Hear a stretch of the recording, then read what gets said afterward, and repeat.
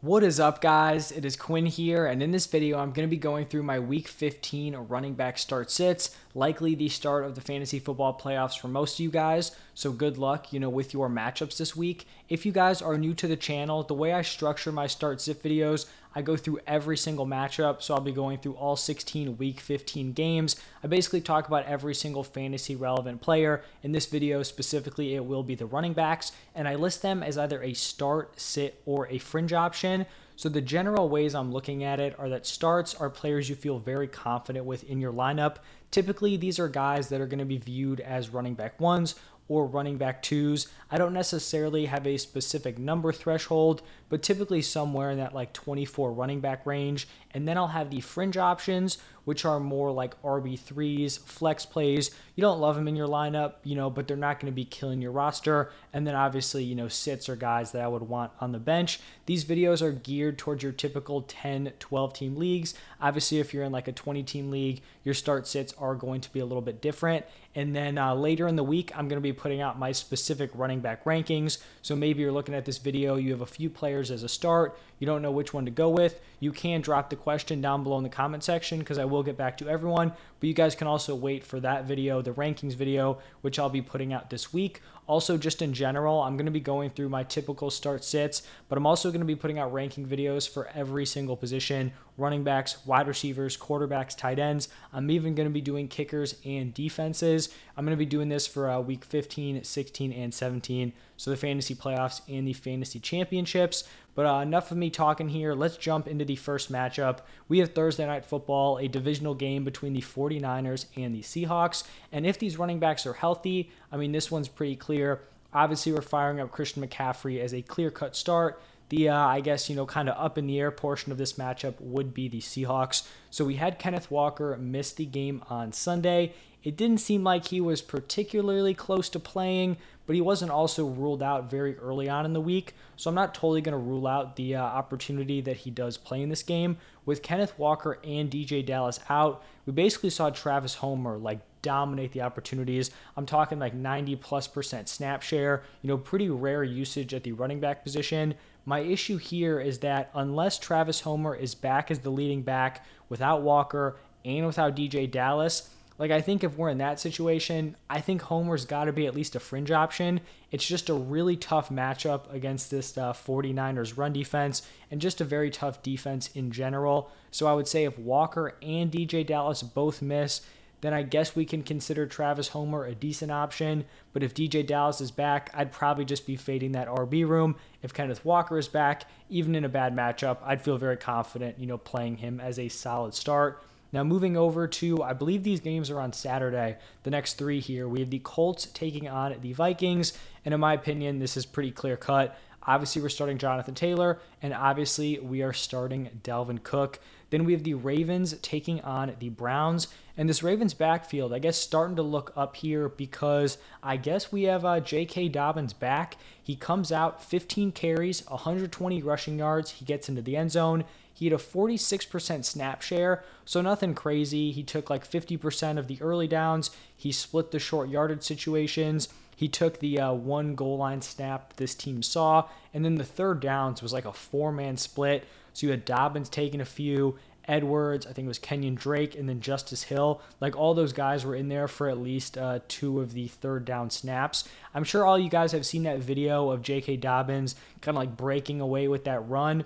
And, a healthy or fully healthy JK before that knee injury, that dude has taken that to the house no problem. And he's running and he's moving fast. I think he broke 20 miles per hour. But, you could tell he was running with, I guess, a semi-noticeable limp. So it doesn't seem like he's fully 100%, but I like the workload that he had. If we remember early on in the season, he was kind of struggling to separate himself in this backfield coming back from the ACL. So I think it's encouraging that he had such a large workload in his first game back, obviously off of this second knee surgery. So I do have him as a start here. This is a great matchup against the Browns run defense that has been really, really poor this season. So I like to see, if J.K. Dobbins can build on that big game he had in week 14. If I'm starting J.K. Dobbins, I'm definitely going to be sitting Gus Edwards. And then for the Browns, we've seen Nick Chubb kind of cool off as of late, but we obviously have to keep going back to the well here and firing him up as a start, and then sitting Kareem Hunt. Then we have an exciting game between the Dolphins and the Bills. And this Dolphins running back room is kind of up in the air right now. I mean, it's really been, a disaster all season long. Started off with Chase Edmonds looking like the guy. Then we had Raheem Mostert kind of take over. Then we bring in Jeff Wilson. We've got a split. Then it's Jeff Wilson's backfield. Then they go back to Raheem Mostert. And now we have Jeff Wilson injured. It looks like Wilson is currently day-to-day. I'm just going to view this as if he is missing the game this weekend. If he is out, I think Raheem Mostert is going to see a large workload, and he will be a very strong start. If Jeff Wilson is back, I mean, it kind of was trending to being a pretty solid split on, Sunday Night Football. I think if Wilson is back, both of these guys at best are like very low-end fringe options, and I probably wouldn't be super interested in either option. On the other side with the Bills, I mean, this backfield is, just as gross. We saw Singletary and Cook have pretty close to like 50-50 usage. Singletary had a 49% snap share, 45% route participation. Cook slightly below that at 41% snap share, 39% route participation. Obviously, it was a tough matchup against the Jets, so neither guy really did anything crazy.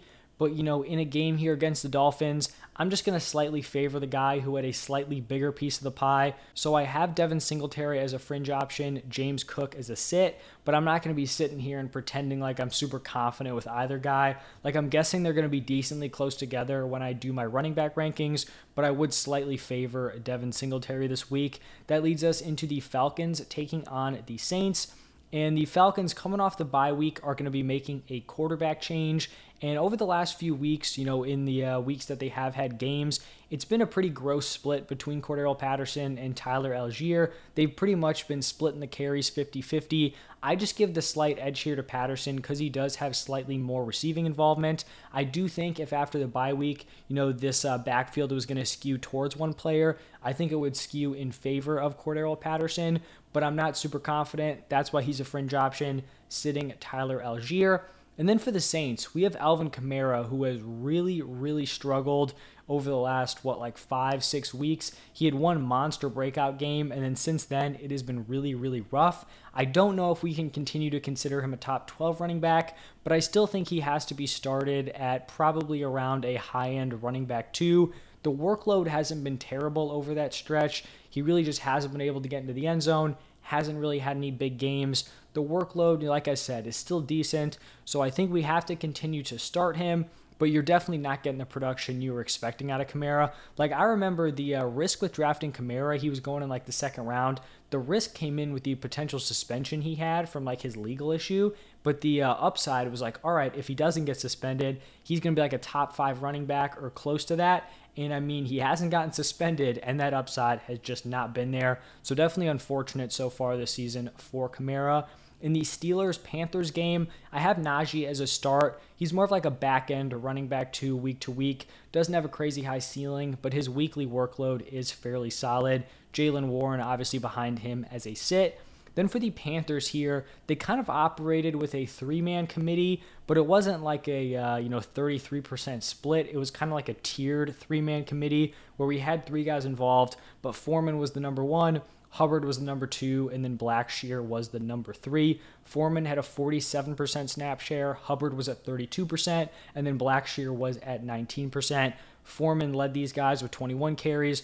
Hubbard was, semi, behind him with 14. Foreman dominated the early downs and took 5 of the 8 goal line snaps. So I do like that goal line role for him. If he can maintain that, I think he will continue to be a decent start. And then we had Hubbard take basically all of the short yardage and all of the third downs. So I do think D'Onta Foreman is the guy we want to play in this backfield. I don't think every game is going to be one where they can have 35 carries at the running back position, or maybe it was almost 40 carries at the running back position, but this is probably going to be a gross game against the Steelers where they're going to be able to kind of execute that grinded out game script that they want to.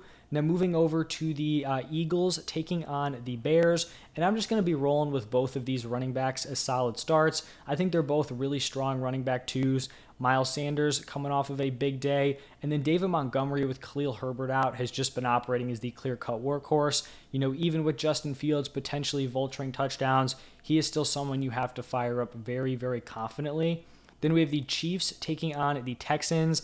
I haven't checked out the spread for this game, but I imagine it has to be, pretty crazy, maybe even like approaching a 20-point spread in this matchup. But I think this is a great spot for Isaiah Pacheco. I know we have Jerick McKinnon coming off of that monster game, and I do think he's a decent fringe option this week, but this just seems lined up for Pacheco to just dominate on the ground and just be grinding out this kind of scoreboard like third, fourth quarter. Obviously, the Texans are the worst team against the run in terms of fantasy points they allow, so a great matchup. We know the Chiefs are going to be ahead, so the game script is going to be favoring Pacheco, so I like him as a top 24 running back this week. And I think McKinnon is an RB3.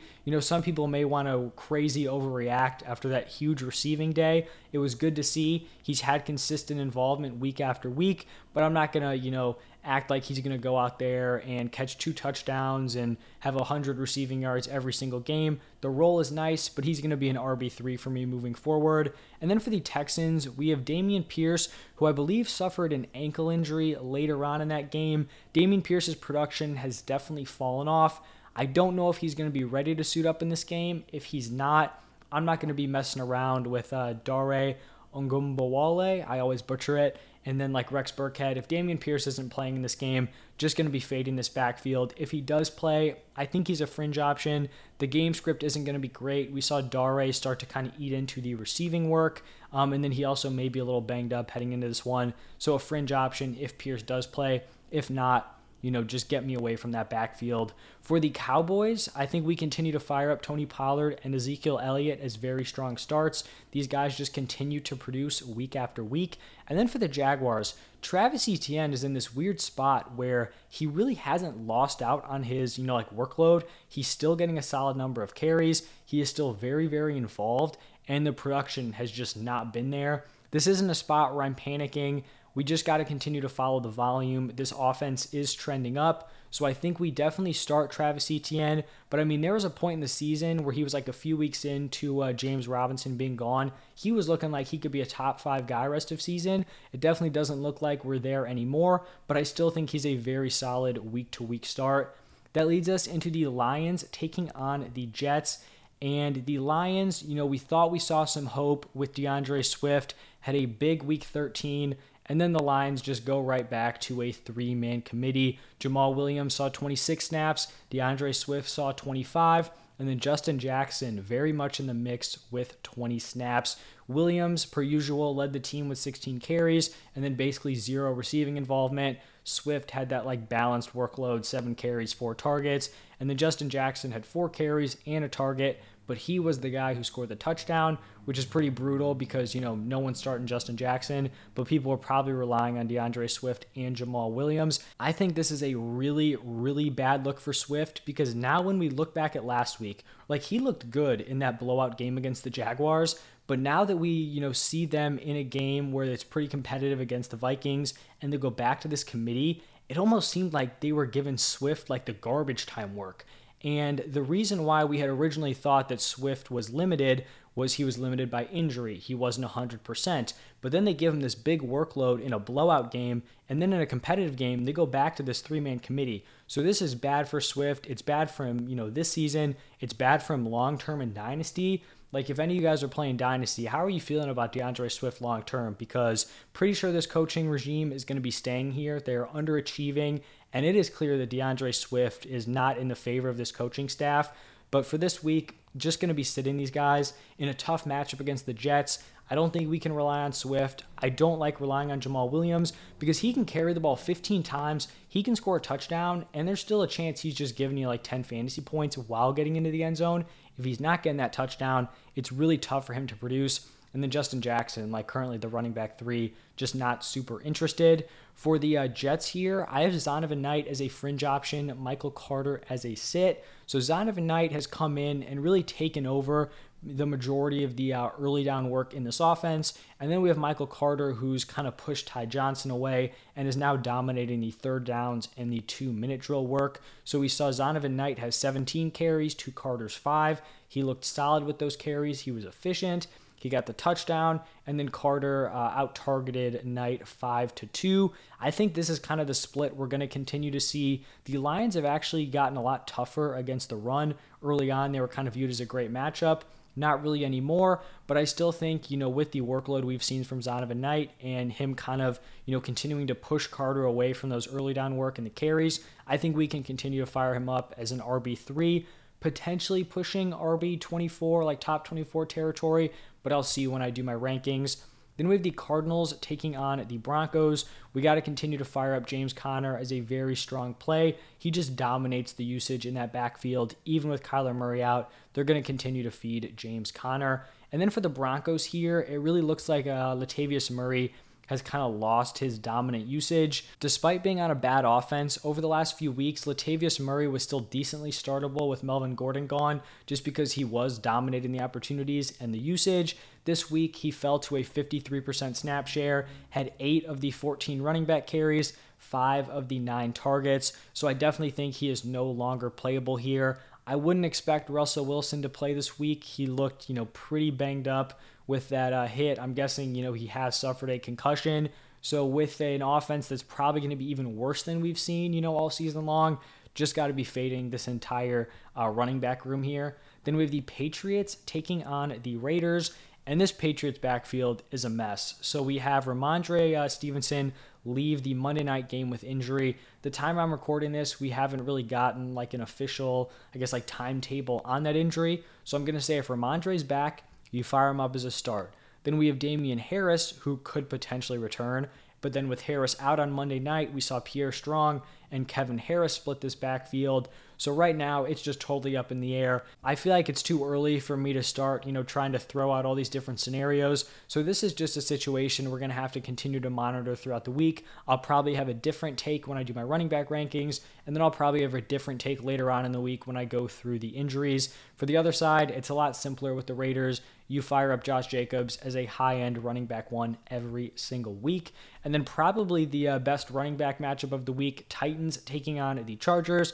Derrick Henry start, Austin Eckler start. Let's not get crazy here. Pretty easy with that one. Then we have the Bengals taking on the Buccaneers. And for the Bengals, we actually saw a decent split going down between Joe Mixon and Samaje Perine. This is kind of something that I was expecting with Mixon coming back. Samaje had looked really strong, with Joe Mixon out. But it did seem like Joe Mixon is retaining that RB1 status. I don't think Samaje cut into the workload enough where we can consider him a fringe option.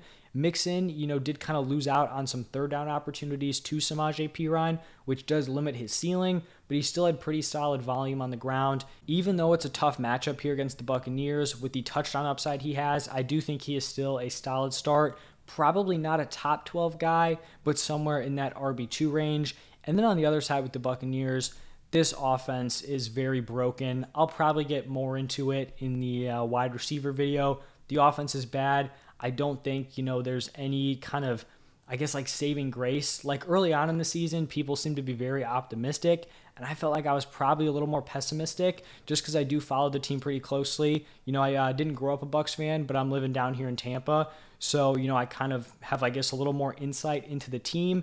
And the coaching is just abysmal. It's been brutal. Obviously, the offensive line has a ton of injuries. These guys still somehow manage to give you decent fantasy days just based on garbage time receiving work. So I have them both as fringe plays. The Bengals defense isn't quite as tough as the 49ers, so they'll probably be a little bit more effective. But I think both of these guys are probably mid to back end RB3s weekly, not guys you really want to be putting a ton of trust in your lineup. Hopefully they're your running back 3 or a flex option in a multiple flex, kind of lineup setup. Now moving over to the Giants-Commanders game, I believe this is Sunday Night Football. For the Giants, we have Saquon Barkley coming off of a down game. He's definitely been trending down over the last, kind of stretch of the season here. He did come in with a neck injury. I still think we have to fire him up as a start, but, we're probably not expecting the top 5 production that we were, just 5-6 weeks ago. And then for the Commanders, another one of these backfields that's kind of a mystery. We've seen B-Rob and Gibson in a pretty solid split throughout the season. There have been certain games where Brian Robinson takes a huge workload. Then there have been other games where Gibson has really cut into it. They're splitting the carries. Gibson's getting the third down work. And then the last time we saw this team play, we saw B-Rob have a really strong performance. So, I feel like, your guess is as good as mine as to how this backfield plays out. Right now, I'm just going to list them as both fringe options for the Sunday night game. And then Monday Night Football, Rams taking on the Packers. I was actually pretty close to listing Cam Akers as a fringe option, but I kind of pulled out of that decision like last second. Overall, this Rams backfield has been a disaster all season long. So, even though I did want to go with the fringe option, he's had solid usage in back-to-back weeks. He dominated the early downs on Thursday night. They even went back to him after he had a costly fumble. And it is a good matchup against the Packers, who have allowed the 6th most points per game to running backs. So, after I list all that out, you may be wondering why I'm not listing him as a fringe option. It's because I just think there's no stability here. If they went out and they gave Malcolm Brown the majority of the touches, I wouldn't be shocked. The same thing could happen to Kyren Williams. I also would not be shocked.